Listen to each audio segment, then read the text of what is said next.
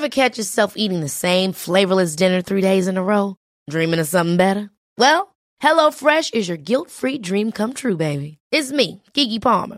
Let's wake up those taste buds with hot, juicy pecan-crusted chicken or garlic butter shrimp scampi. Hello Fresh. Stop dreaming of all the delicious possibilities and dig in at HelloFresh.com. Let's get this dinner party started.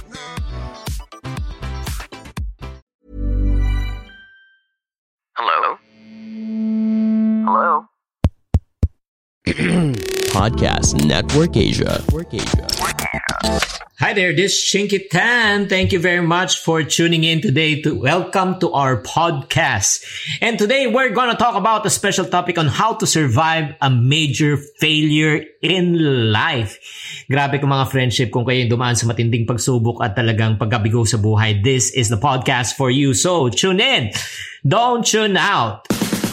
Hi, I'm Chinky Tan and you're listening to Chink Positive Podcast, where I aim to equip you to become wealthy and debt-free. Teaching you on how to save, budget, get out of debt, and invest. Let's get into the episode. First, just like to thank you for tuning in. And if you are a first-time guest here and then visiting my podcast, this is Chinky Tan, ang inyong pambansang wealth coach. Don't forget to subscribe and follow this podcast. Please do so that I will inform you and educate you on how you can become wealthy and debt-free. And today, this is a special topic because I do believe this topic is very relevant nowadays, especially in difficult times. Alam mo naman, naranasan na natin bumaksak sa mga exam subjects, like for example, or if not naman, bumaksak ka na rin in terms of your bosses, you failed your bosses, any probably job openings, na-reject ka na so many times, nabigo ka na, na-friendzone ka na ng mga ika nga, ng mga kaibigan mo, na nililigawan mo. At syempre naman, hindi rin nawawala yung rejection from our own families, no? And then, if ever there are moments in your life that you're trying to ask yourself, am I still bound to really succeed in life? If these are your questions, again, you are not alone. Maraming taong katulad mo nakakadama rin ng mga pagkabigo sa buhay. That's the reason why in this podcast, I would like to share with you on how you can really overcome failure and also share with you the 8 ways how the rich survive failure. So, without further delay, let us start. Alam nyo ba, number 1, that the Beatles was turned out by a recording company before they became successful. Michael Jordan was also rejected in his high school team when he tried out and he locked himself inside the room. Walt Disney was also removed from the newspaper company because he lacks imagination. Despite of that, Michael Jordan, Walt Disney, and the Beatles became so successful because they know how to survive a major failure. Allow me to share with you what are the 8 ways how the rich survive failure. Number 1, they have high AQ. What do you mean by AQ, Chinky? Alam ko na I'm sure you're familiar with IQ, intelligent quotient, and then EQ. Alam niyo yung EQ? Diaper. Oo, yun. And then the emotional quotient. And then yung AQ is what we call as adversity quotient. So, karamihan po sa atin, probably you have high IQ, you have probably you have high EQ, okay ka. Pero alam mo, pagka poor ka sa adversity quotient, grabe. The moment you experience failure, you stop, you quit, you give up. And one thing that I've learned in life is this. Listen, especially if you are a female or a male, okay, never use emotion to solve a logical problem. Yun yung isang nagiging Waterloo or probably weakness ng ibang tao. 'Di ba? Okay, yes, may problema. Okay, yes, masakit. Pero ang importante, tingnan natin, is this an emotional problem or a logical problem? And if you use emotion to solve a logic problem, it will never work. 'Di ba? Parang you're using a hammer to fix a screwdriver problem. Imagine mo pagka pinupukpok mo ang screwdriver, lalo siyang babaon.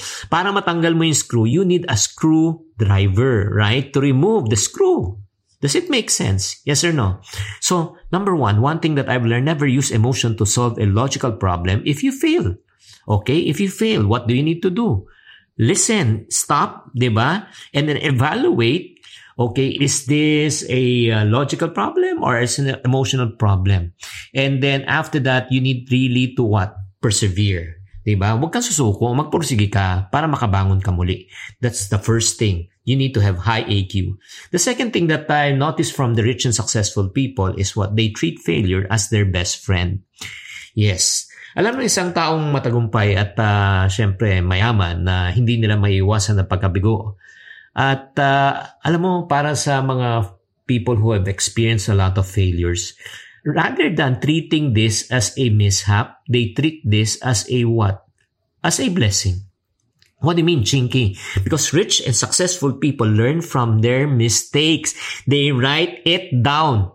So yun yung suggestion ko sa inyo guys, if you have a piece of paper, sulat mo right now lahat ng mga kapalpakan na nagawa mo. Okay?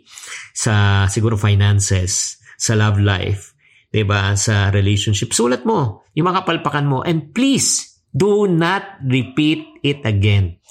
Diba? Because if you keep on doing the same thing and expect a different result, you're called an insane person. So you're just wasting effort, money, and time if you repeat the same mistake. So para sa mga rich and successful people, they treat it as a best friend because for them, it is not a failure. They don't count it as a loss, but they count it as a gain because for them, it is a great learning experience. Do you agree? So if you agree, please nod naman, agree naman.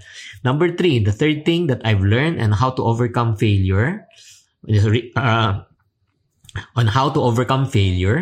they don't take failure personally. Yun din isa. Diba? For me, I do believe that, I personally failed so many times.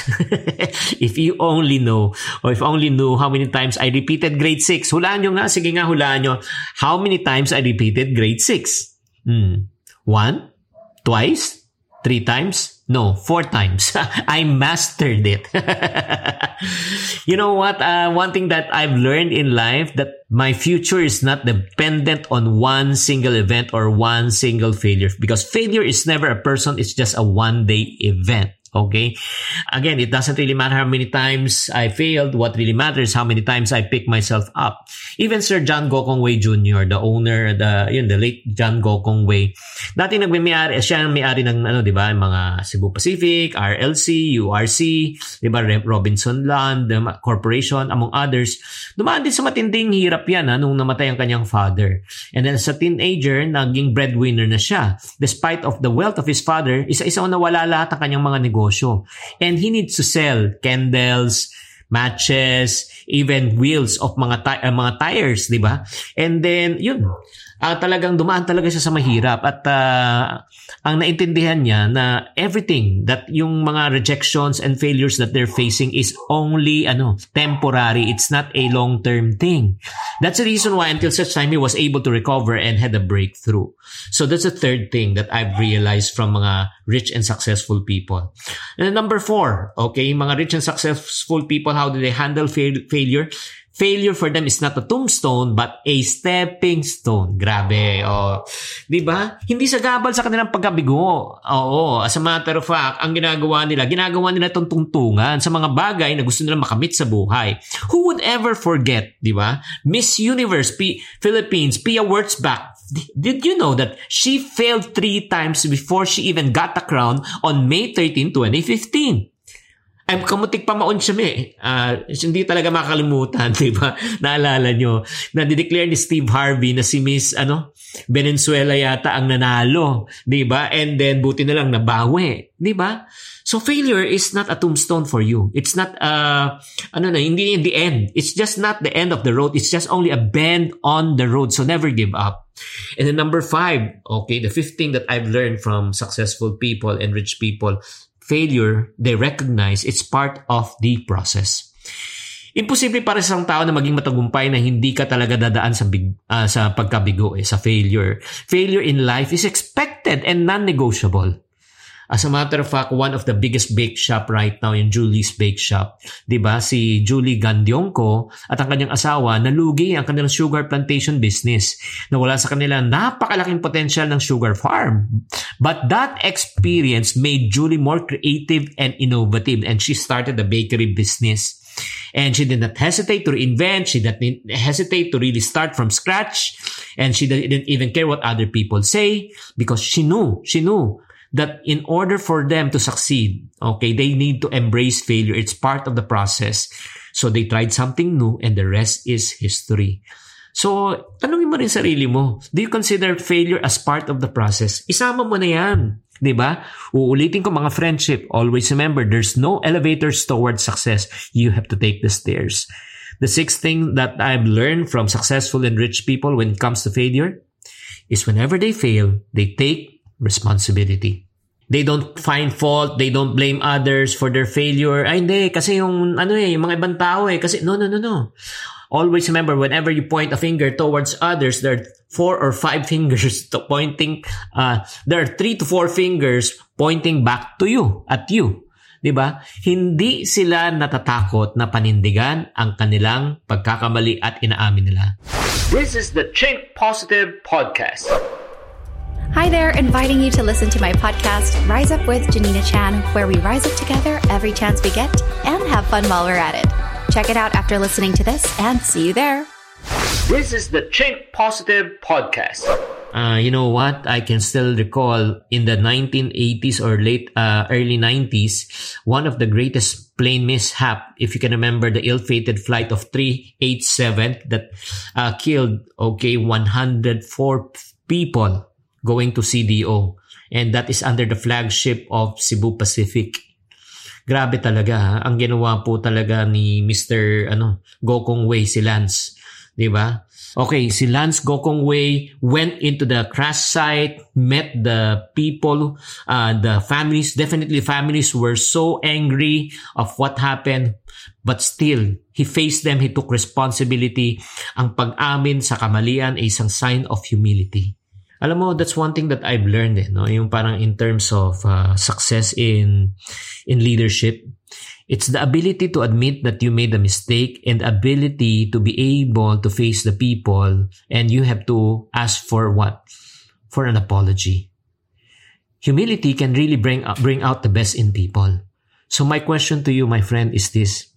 Pag ikaw ba ay nagkakamali, let's say nabigo ka, do you really admit to yourself that you made a mistake? You don't pass the blame to other people. Pag ikaw ba hindi nakabenta, sinasabi mo, hindi ako nakabenta kasi talagang hindi ako masyadong nag-effort. Or you blame it to the economy. You blame it to your competitors. That's something that we need to answer. The seventh thing that I've learned also from successful people and people who have failed is this. They believe they will overcome in the long run. The reason why they never give up because they always think long term. They don't think about the short term. Ito na pansamantala lang yan Parang hindi ko makalimutan yung isang famous quote that tough times don't last but tough people do. So what they do is they analyze the mistake so that they know what to do next time. They know what to do better.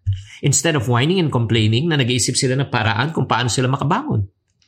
I can still remember again the famous story of, National Bookstore, si Nanay Socorro Ramos. Diba? She had to rebuild her business from scratch 3 times. Yes, you heard it right, 3 times. Kahit mahirap, she pushed herself and kept on believing that she will one day recover and succeed in the long term. And look where National Bookstore is, diba? Siyempre naman, si Nanay Socorro never gave up because alam niya na talagang tough time don't last but tough people do. And last but not least, number 8, one thing that I've learned from people who failed and really survived and succeeded, they never lose hope. Naniniwala sila na parati may pag-asa habang may buhay. Yun din ang paniniwala ko. Diba? Mawala ng lahat, wag lang mawala ang pag-asa. They remain expectant of what tomorrow can bring. Because the good days are not behind us, but the good days are ahead of us. Alam din ng isang Black American na siyempre popular host na walang iba kundi si Oprah Winfrey na dumaan din sa kaliwat kanan ng pagsubok before she became successful and became a billionaire. You just imagine her childhood, no? She was molested when she was young. She never lost hope. And she was also ridiculed because of her skin color and because of her size. But she never lost hope. And then even when she was already on the TV and hosting circuit, nobody believed in her. But she never lost hope. And right now, Oprah Winfrey is one of the most influential, most respected, and syempre, richest woman broadcaster and host in all the world. Grabe talaga. So because she never lost hope. Sinabi po ni Oprah Winfrey, when I look into the future, it's so bright, it burns my eyes. Grabe naman talaga. Meron pa sabi, it's the future so bright, I need to wear shades. Grabe talaga, no? Ibang klase talaga yung attitude. So my friends, let me ask you these 8 questions. No? Why don't you ask yourself itong 8 questions na ito to put yourself to the test if you can really survive a major failure? Number 1, do you have a high AQ? Hindi lang IQ and EQ. Do you have high adversity quotient? Number 2, ask yourself, do you treat failure as your best friend, not your worst enemy? Number 3, do you take failure personally? Masyado ka bang emotional pag nagfe-fail ka, or you just try to learn from it? Number 4, do you see failure as a tombstone, or do you see it as a stepping stone?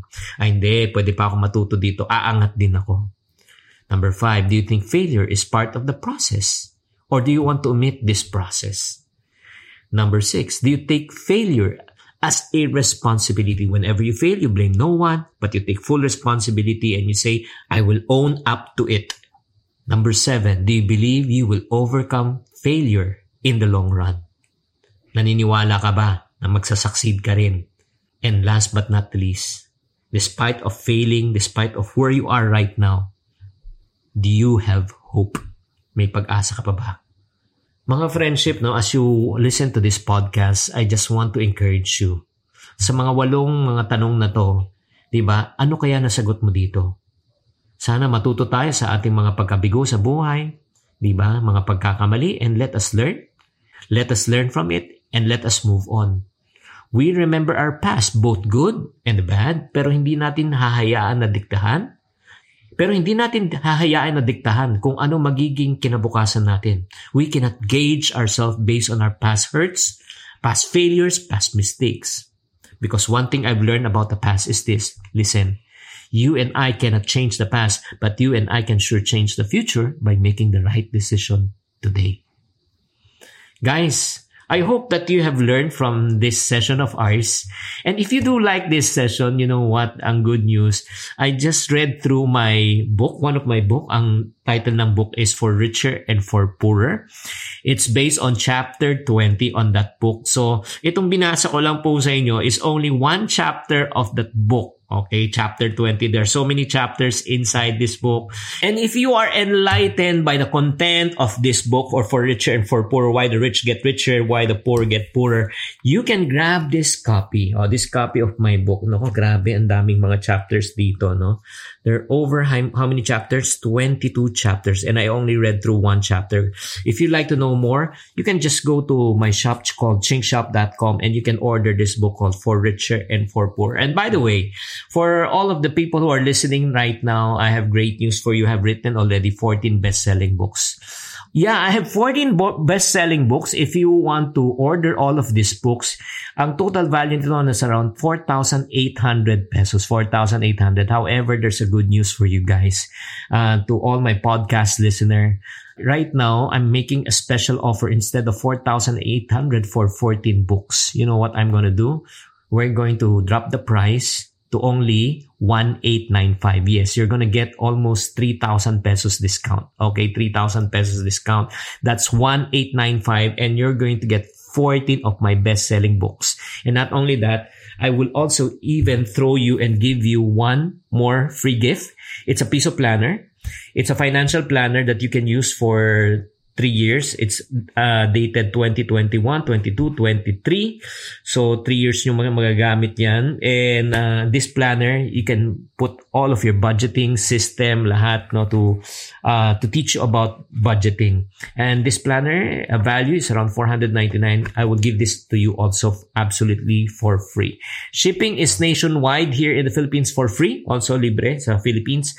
But for the people abroad, we have an ebook version, so you can grab the ebook. So if you're interested about this planner, all you need to do, if you're interested about this 14 books, okay, plus 1, 14 plus 1 books na bundle na ito at 1895, all you need to do is just go to my Instagram account, and then DM me and type the word called book bundle. Type the word called book bundle and I will send you the link where you can order. So guys, there you have it. Thank you very much for tuning in. I hope that I'm able to encourage you today to never give up whenever you fail, but you keep on believing that one day, the things that you believe in will truly come true. This is Chinkitan saying, to every problem, there's always a solution. If you're not part of the solution, you're part of the problem. Always Chink Positive. This is the Chink Positive Podcast. Hi guys, thank you for listening to this episode of the Chink Positive Podcast. This podcast is powered by Podcast Network Asia. If you want to keep on growing and stay inspired, follow us on wherever you're listening to this podcast and share it with friends. Have a good day and always Chink Positive. The views and opinions expressed by the podcast creators, hosts, and guests do not necessarily reflect the official policy and position of Podcast Network Asia. Any content provided by the people on the podcast are of their own opinion and are not intended to malign any religion, ethnic group, club, organization, company, individual, or anyone or anything.